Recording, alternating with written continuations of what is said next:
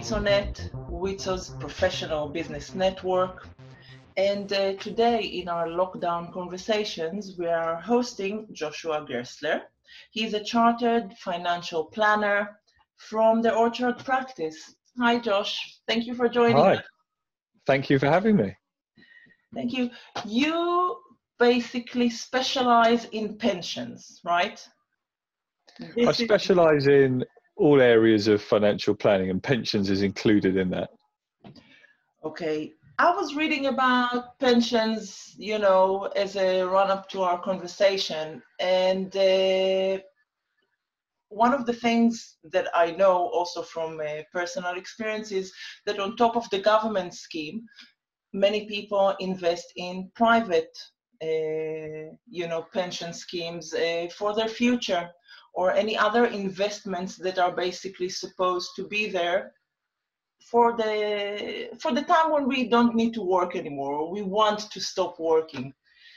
With the current situation and the financial effect on all the markets around the world, have there been any effects on those investments, whether it is defined as a pension or whether it's a private investment for the future? Yeah, I think you've made a very good point there that you could have a pension for your future, or you could have any other type of investment. The most important thing is that you have a plan for your future. In terms of the impacts of coronavirus, well, the markets across the world are down. So there was a big fall in markets initially when things came to light, and a couple of subsequent falls. So globally, markets would have been down about 30% at one point. Now, so from an individual's point of view, you'd probably only feel that fully if you are wholly invested in a particular market. And most people aren't. So for instance, if the FTSE 100, the top 100 companies in the UK, was down 30%, and you were fully invested in that, you would be down 30%. But in terms of the short-term impact, unless you are selling, you haven't actually lost any money. And some people get a bit confused and they see stock markets down 30% and they think, I've lost 30%. Yeah. But on the flip side of that, when markets are up 30%, they haven't won 30%. So it's not a win or lose. There's only two prices that really count when it comes to investing, and whether that's a pension or elsewhere: the price you buy at and the price you sell at. Yeah. And anything in between is just noise, really. That is true, but it is, as you said, most people react to the headline that they just read, to other headlines that are there in order to draw you in. So obviously it is written in a way to get your feelings and emotions running high, especially when you think about your money. And it is, we hope, a short-term effect. Do you think people that planned on selling because this is the time that they were supposed to retire, for them it's not about short term, for them it's happening now and this is when they are retiring, so maybe for them it's a more long-term effect.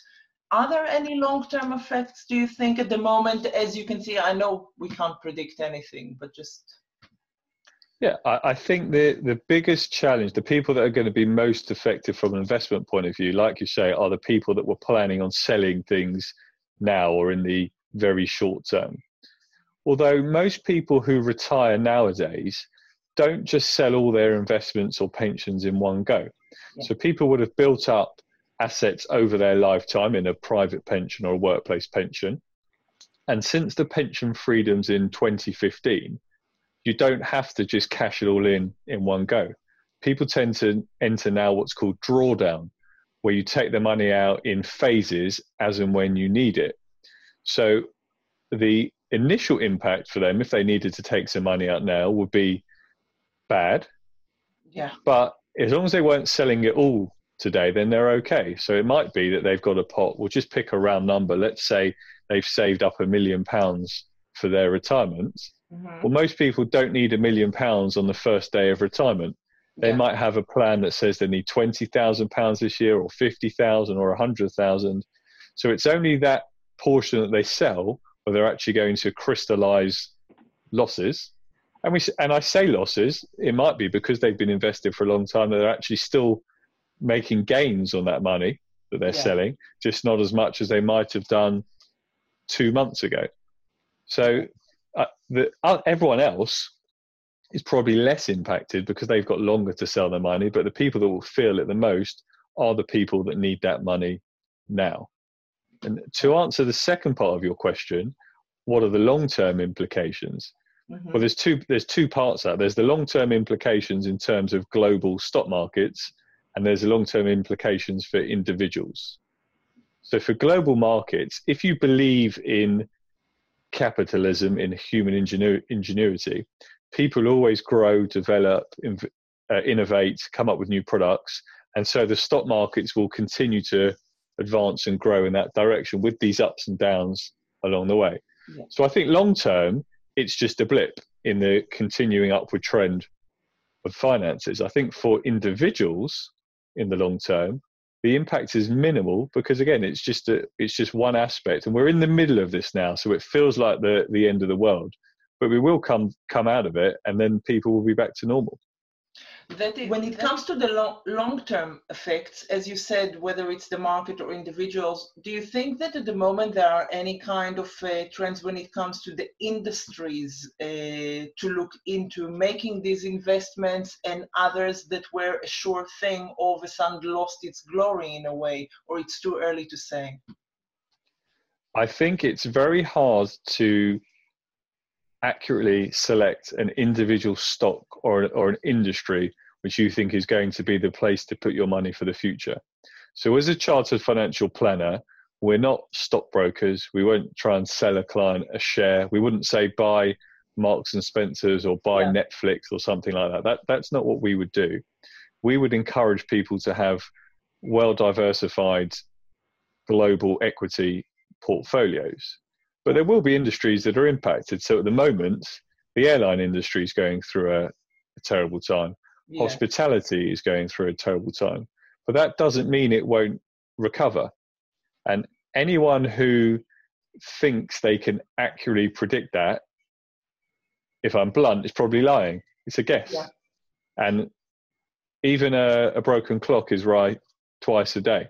Yeah. So they'll probably get one or two guesses right, but on the whole, it's impossible to always pick the right winner.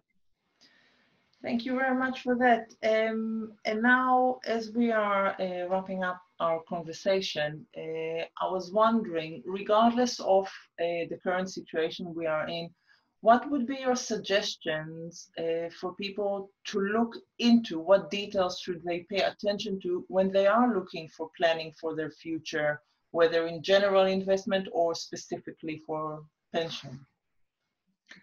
So the first thing is to make sure you have a long-term financial plan. Don't just think, well, I've got £100 or £1,000 or whatever the amount is and think I should invest it. You need to have a reason for doing that. So is it for a holiday next year? Is it for a bar mitzvah in 10 years' time? A wedding, a house, retirement? You need to have a reason for wanting to do something with your money. Once you've got a reason, then it's much easier to come up with a portfolio to do that. Things to look at, I would say, don't pick individual stocks unless you really know what you're doing. And by really know what you're doing, I would include myself as someone who doesn't really know what they're doing in terms of individual stocks. Don't think many people do. Yeah. I would recommend that you choose a portfolio of funds. So that's when your money is in with other people's money.